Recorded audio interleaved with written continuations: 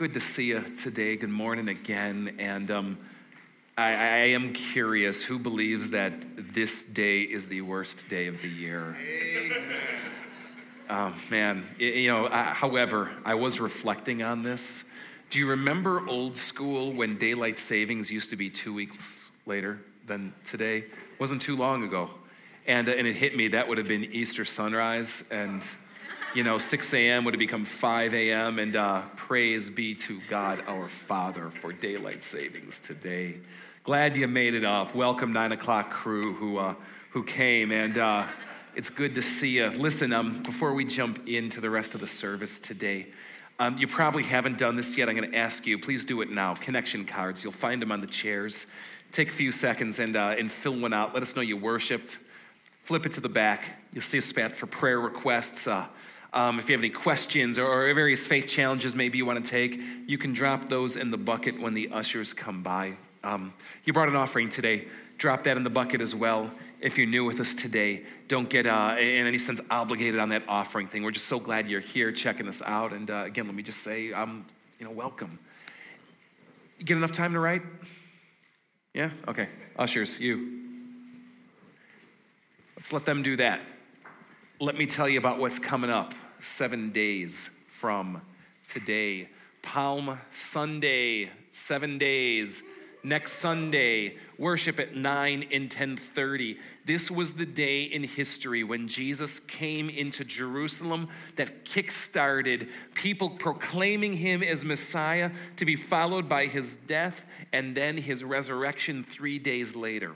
When Jesus came into Jerusalem, it was packed, it was huge, it was kind of like Mardi Gras, is how you want to imagine it, except imagine everyone walking to Mardi Gras instead of driving or flying.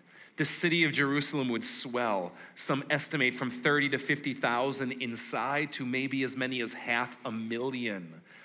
Think about just trying to contain something like that. And the energy and the pulse of it all. And that's what we get to taste next Sunday. And what we want you to do is walk to church next Sunday, all right? Rain, snow, or shine. It could be a day like today. It could be like sub 5 degrees, and it could be 92. All seem viable possibilities given our weather patterns.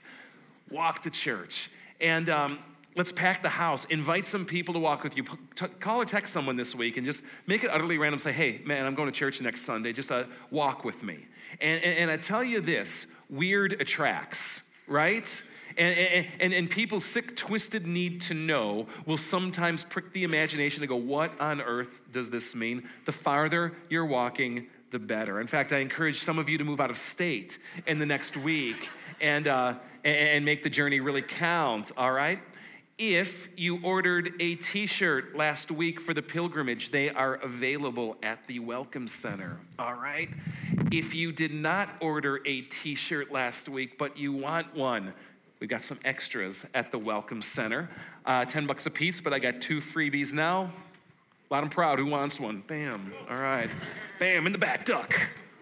All right. Did I hit the baby? It was aim and shoot. All right. There's a map that's posted up at the Welcome Center as well. And some people asked for this last week, going, man, I'd like to just see where other people are walking from. And if you wouldn't mind doing this, if you are doing the pilgrimage, just stop by before you leave. Pin up your name, maybe throw your email, your cell phone number on it. Let people see who's maybe in your area. And every year, it never fails with these pilgrim parties that just kind of gather for this type of thing. So I encourage you to try it, especially if it's brand new for you, okay? Week after that, there's the slide. Week after that, we've got Easter, and we are putting together a one-shot chorus again for Easter this year. And if you'd like to be a part of something like this, it's 2 rehearsals and then Easter Sunday. Go to the Welcome Center, or you can email Mark Chaffee, or you can email Stacy Curtis. Stacy, can I just have you stand for a minute? Talk to either of them, and Stacy asked me to put this out as well. If you've already signed up for this, but you haven't gotten an email yet, there may have been an email snafu, so go talk to them because information did go out, and we'll get that all straightened out. Make sense? One shot in 2 weeks. Finally, one more thing I want to put on the grid. I don't even want to think about this yet. It is so premature, but we've got a table out there in the Welcome Center today, and it's about landscaping. And what we do every year at FOF is we put together a team of volunteers to mow the lawn, because we're on 20 acres, and that is a freaking lot of lawn. Would you agree? And to adopt islands and landscape them and stuff like that. This church actually saves over $10,000 a year by doing it in-house this way as opposed to hiring a service. Here's how it works. We got a high-speed mower. We've got competitions that go all summer about who can make record-breaking time, all right? And what you do is you sign up, and about once a month between April and October, you go through rotation, you get a plot of about 5 acres, and you tear up some sod. It's as easy as that. You do it on your timetable, at your schedule. You come. You want to mow at 3 a.m.? I don't live around here. I don't have to hear you. I don't care. All right? That's all right. Stop by the table afterwards. Likewise, the landscaping island adoption thing, if you're into that type of thing more, is there as well. Make sense? All right. Let's kind of put that over there, and let's jump in to some things that I just want to share with you today. I was here last Sunday. I don't know how many of you were. And we had this amazing woman who was standing up here named Kristen, who was sharing this just like jaw-dropping, oh my gosh, incredible story of God working in the struggle and the pain and the adversity of her life. And having this moment all week going, how do you even follow that? You know what I mean? Who caught that last week? Were you here? Was that not incredible or what? And hearing her just unfold her story of, well, honestly, the way God showed his faithfulness to her in utterly surprising ways through this journey that she's been on. But something kind of struck me in the middle of it, and as I've been thinking about it since. You know, Kristen made the point that before she had to live this path of life that her journey took, she knew God. She knew a lot of things about him. She knew who he was. She would say she had a relationship with him. And I mean, it was there. But it took this pain and this struggle and this trial in her life for her to know him. She came to know him. She knew him. But through that, she knew him. Do you know the distinction I'm talking about? We can know things, right? But isn't there a difference between knowing things and, knowing things? And I want to pick up on that today. I want to pick up on that with something a lot of us know. And the idea is here, that Jesus is God. Monotheism. Throughout these past several weeks, we have been looking at these deeply embedded Old Testament promises and ideas and seeing how Paul, in coming face to face with Jesus and coming to know him, was forced to rethink all of those in a different light. And what I want to talk about really today is the idea of monotheism, specifically Jesus is God, but not just knowing it, but what it means to know it. Now, here's where I'd like us to begin. Deuteronomy chapter 6, and I actually want you to look at this with me. Pull out a Bible, if you would, underneath a chair. Deuteronomy 6 is this incredible, I'm going to call it a mantra, a motto, a slogan, a pledge of allegiance, a foundational statement that defines the entire Hebraic world in relation to this idea called monotheism.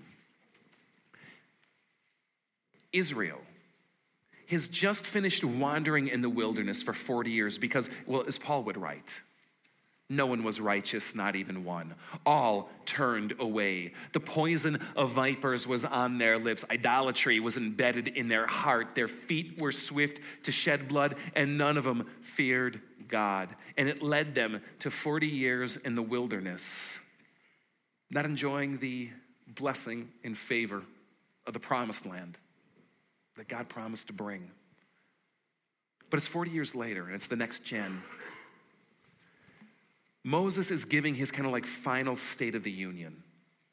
It's his like final tour farewell speech. And he heads it off with these amazing words in Deuteronomy 6. And it begins in verse 4, or at least that's where I want to begin with you today. And this is how it goes. Pay attention. I know it says here. Don't miss the thrust of it.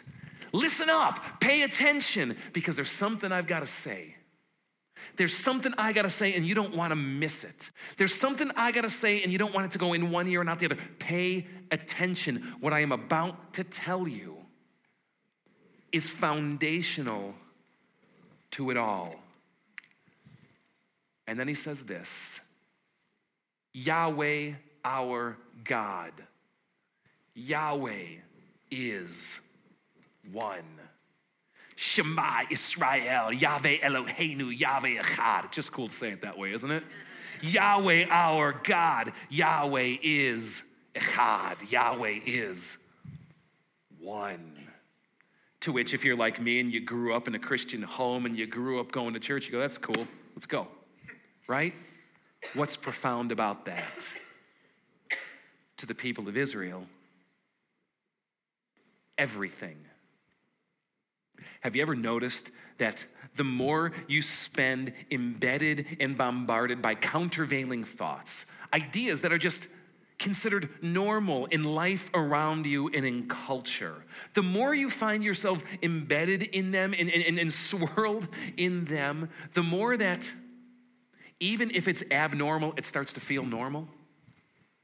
This was utterly countercultural in a world where the belief was that there was gods of every stripe and variety, as many as people, each of them needing to be placated or bought off or bribed in a special kind of way.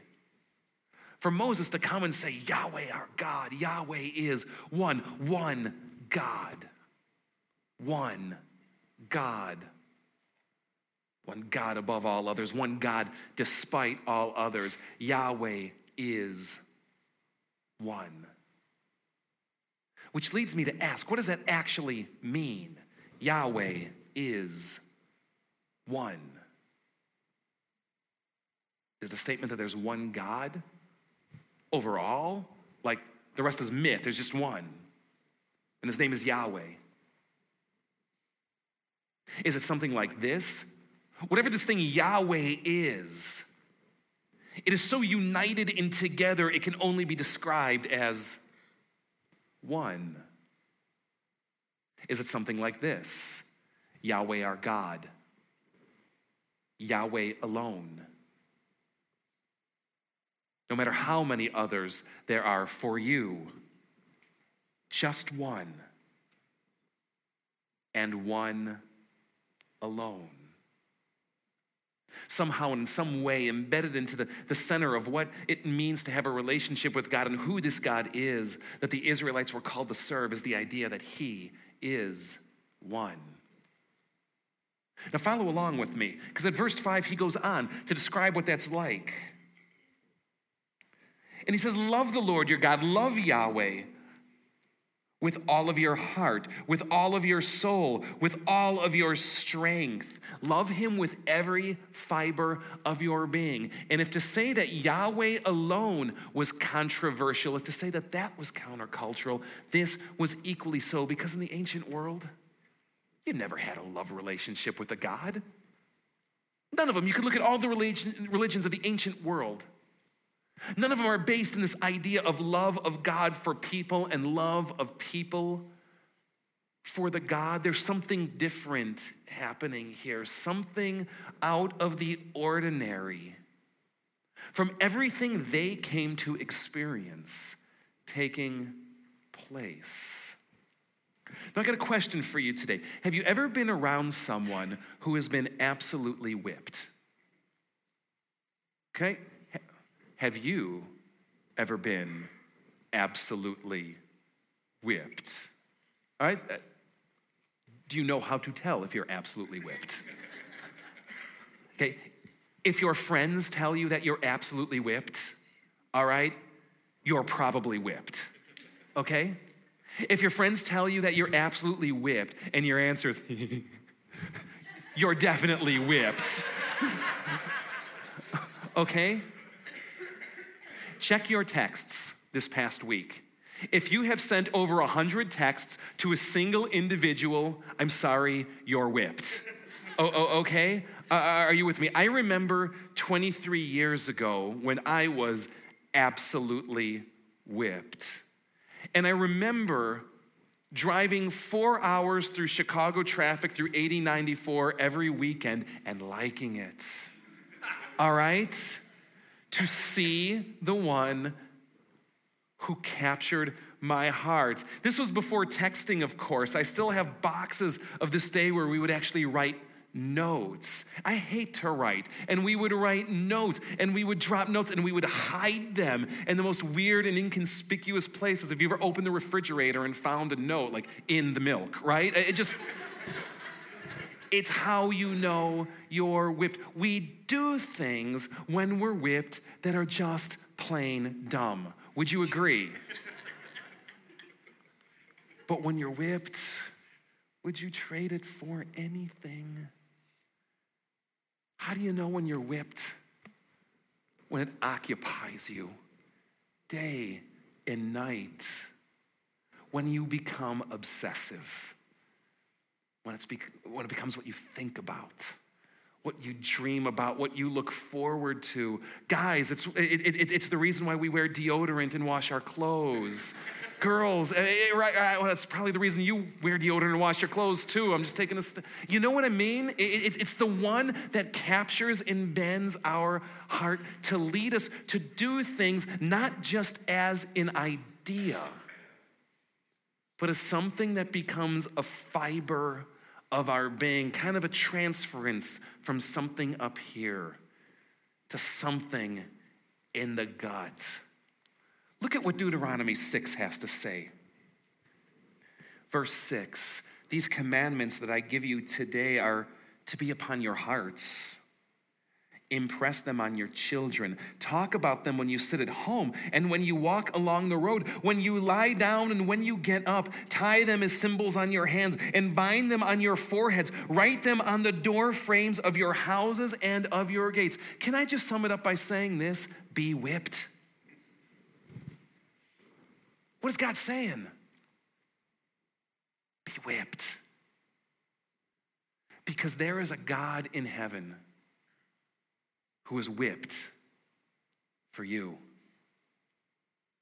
There is a God in heaven who is so into you and passionate about you and in love with you that it can only be described with the term whipped. Do you know why it's monotheism? Because all the other gods got sick of hearing them go off about you all the time, right? You've been around people who are whipped, all they talk about, right? Hey, did I tell you what Tina's doing? Right? Okay, good. I'll see you later. I swear, those other gods, they were probably there. They vacated heaven because they don't want to hear it anymore. Because God is whipped for you.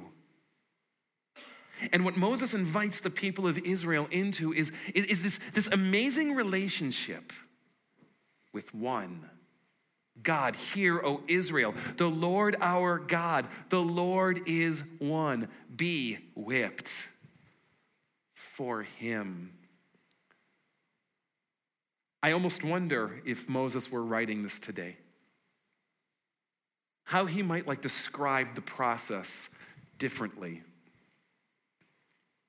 Drive every day to see him, no matter how far it is. Put their name on your screensaver and let it flash before your eyes again and again. Get it tattooed on your arm with a big red heart. Get it tattooed on your face because you are whipped, right? Text them again and again and again. Talk about it with your friends in the morning. Talk about it with your coworkers at work. Talk about it with your family at night. Take the idea of one God from being an idea to something that lives in here. Because monotheism for ancient Israel was never an idea or a proposition. It wasn't bare belief. It was something greater by far, something that you had in here. Nothing short of pledging yourself and your allegiance to one God, Yahweh, in a loving relationship, whipped. And Paul comes face to face with Jesus. And it turns everything on its head. Because he begins to realize that the one he condemned, the one he hated, the one he rejected and dismissed was nothing short of the living Yahweh who he claimed to love, for whom he was whipped,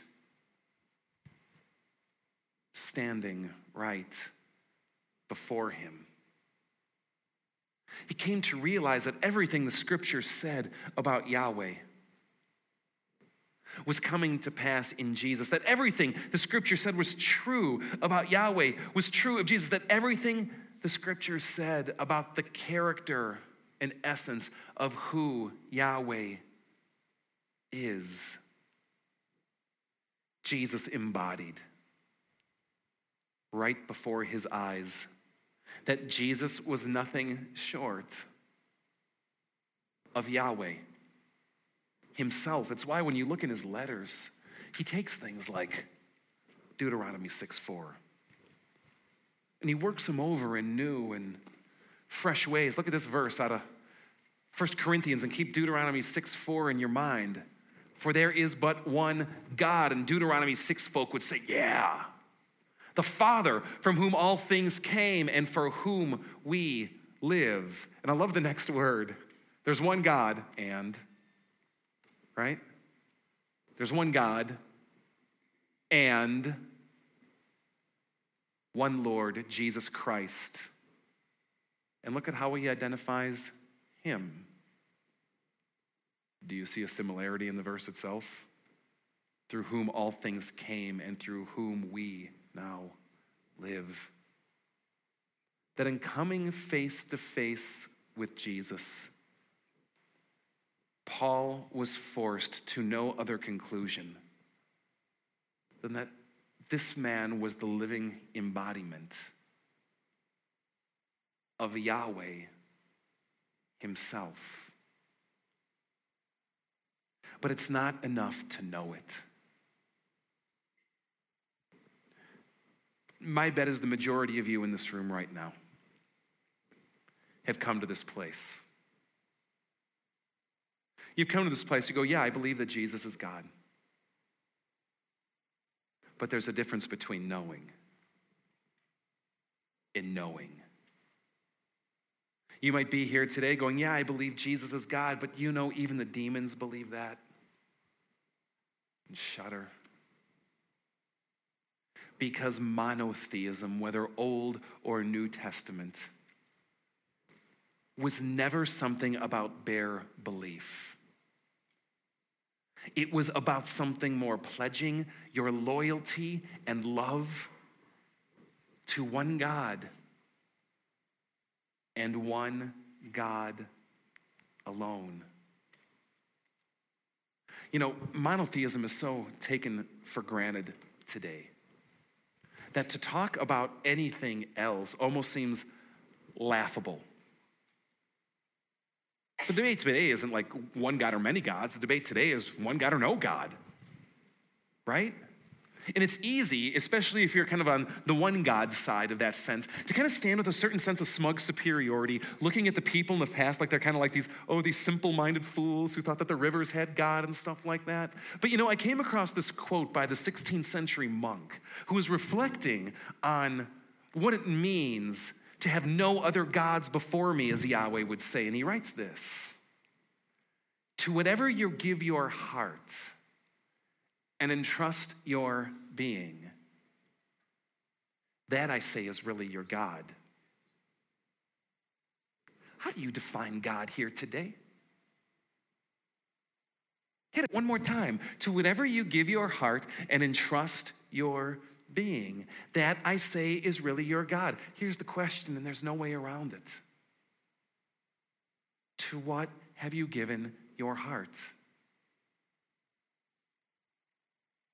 To what have you given your heart? What captures you? What lights you up? What delights you and drives you? For what in this world are you whipped? You ask yourself that question, and I start to realize I'm the biggest polytheist of them all. How about you? Because monotheism was never about bare belief, but loyalty and love and allegiance. And asking that will show you your gods. To say Jesus is Lord, to confess Jesus is God, is not to figure out some cosmic map in the universe. It is a way of life, a way of love, and a way of devotion. When Paul writes things like this, and we say things like this, we're saying nothing short of, Jesus, I'm whipped for you. I want to be whipped for you. And I don't want to share it with others. Do you know that when you're whipped, you rarely have eyes for anyone else? Have you experienced? I've experienced that in my life. There's plenty of times you got eyes for many people, right? But in those moments when you're whipped, you're focused. You and you alone. Welcome to monotheism. Welcome to what it means to call Jesus your God, your Savior.